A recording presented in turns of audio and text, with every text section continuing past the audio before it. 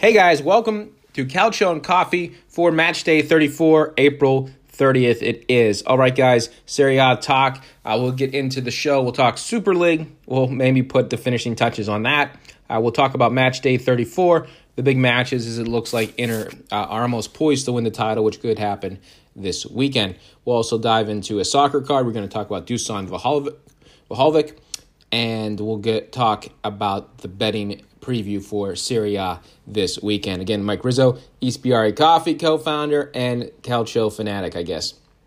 All right, the Super League. I think I'm the only person in the world on social media that has argued for the Super League, and I did not think that it would hurt Serie A. I think that it would have been beneficial to Serie A. It would have put more money into the league. The Super League already exists, right?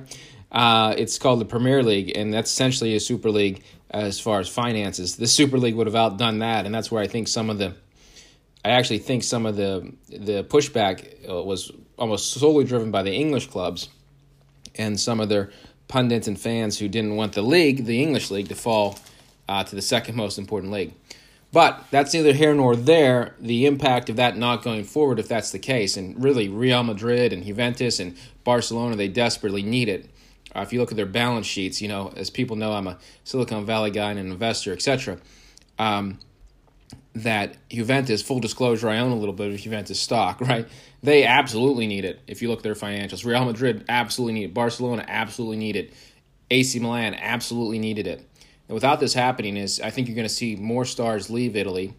And my take was, if this was replacing the Champions League, which certainly has flaws when it comes to maximizing the soccer and maximizing profit for these clubs.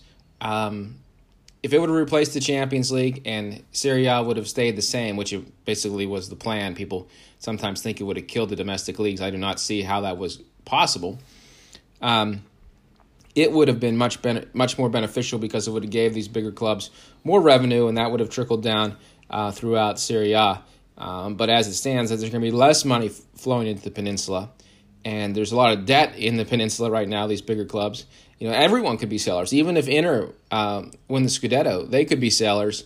I think they wouldn't have been if they were in the Super League and that was happening. AC Milan will almost certainly lose Donnarumma, who could end up going to Juventus, which I think would actually be a smart move because of how Juventus value and keep goaltenders. But we shall see. Wrapping and putting a bow on the Super League, again, I think not having it is actually bad news for Italy. And I think that you're going to see a lot of big clubs who are going to have to make some pretty big sacrifices this year that will probably end up hurting them over the long term. We shall see. Hey guys, as for the match day 34, there's no matches that really jump out to me, right? Inter travel to Crotone, where they could win the Scudetto. They won't know. Atlantia will play on Sunday, and they'll play, of course, at Sassuolo, which could be a tricky match for them. And I'm not convinced. I think that is the match of the weekend, the Atlantia match. The Fiorentina-Bologna match will be, I think, an interesting match.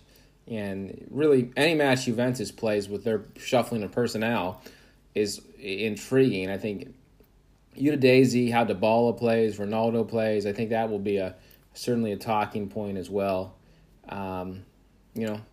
We'll see. Napoli could be up for a slip-up. You would think that Milan can beat Benevento, but, these matches could be they could be trouble. They could be trap matches, so to speak, for some of the big clubs. Even Roma at Sampdoria and Lazio and Genoa could be an interesting match. That's early on Sunday morning if you live in the U.S.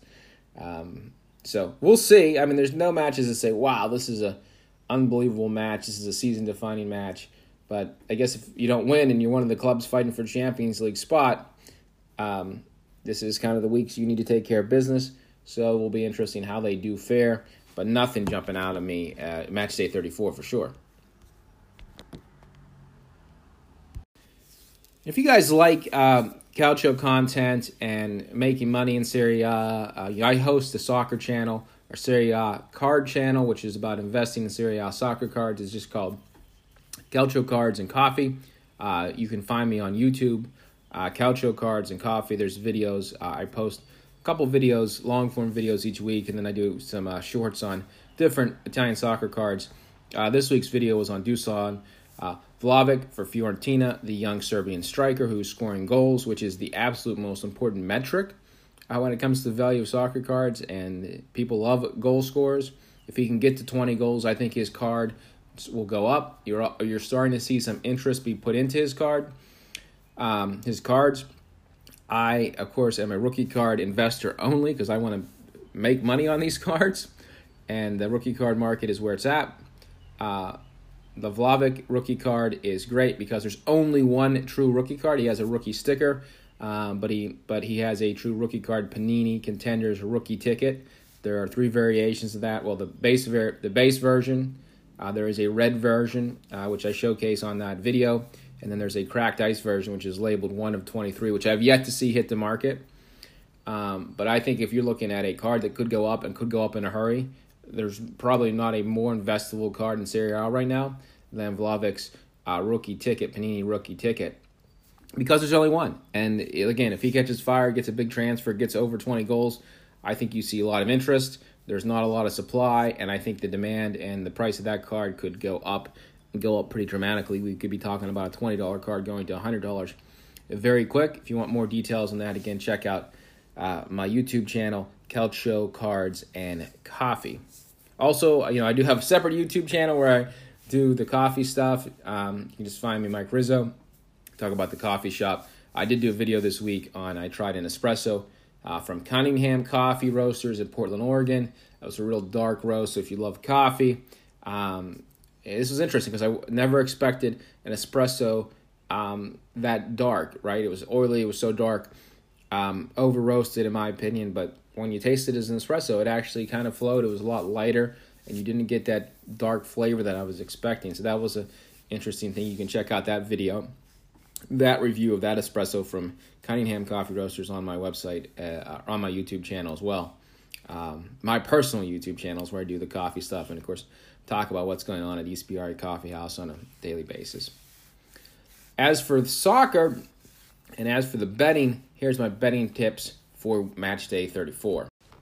As for the bets, there's 2 matches that I like, and I always look for the betting odds and winnable matches, so to speak, right? I mean, there's teams I like, but the odds are horrible.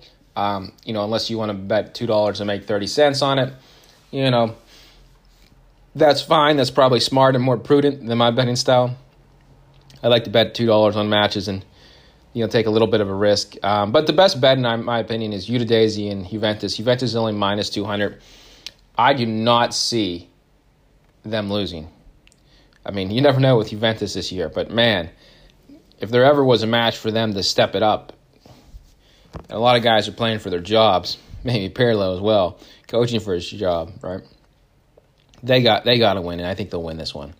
Sampdoria versus Roma. I mean, is there, I think, a feeling that Roma is going to be burnt out from the Europa League and Sampdoria needs the win? I mean, Roma's plus 140. They have a much better team than Sampdoria. I mean, they are the favorites, but when you're a favorite in the match at plus 140 and you have considerably more talent, which Roma does, and they have more depth, I think it's on the road, I know, but plus 140 to Roma, I think that's a bet that you got to take because it's more than double your money.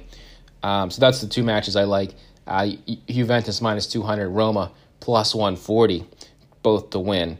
But we shall see. All right, guys, hey, thank you for listening. Of course, the plan is to do this every week. We talk some cards. We talk some Serie A bets. We talk about the league in general. Will Inter win the title? What are my thoughts on Inter season?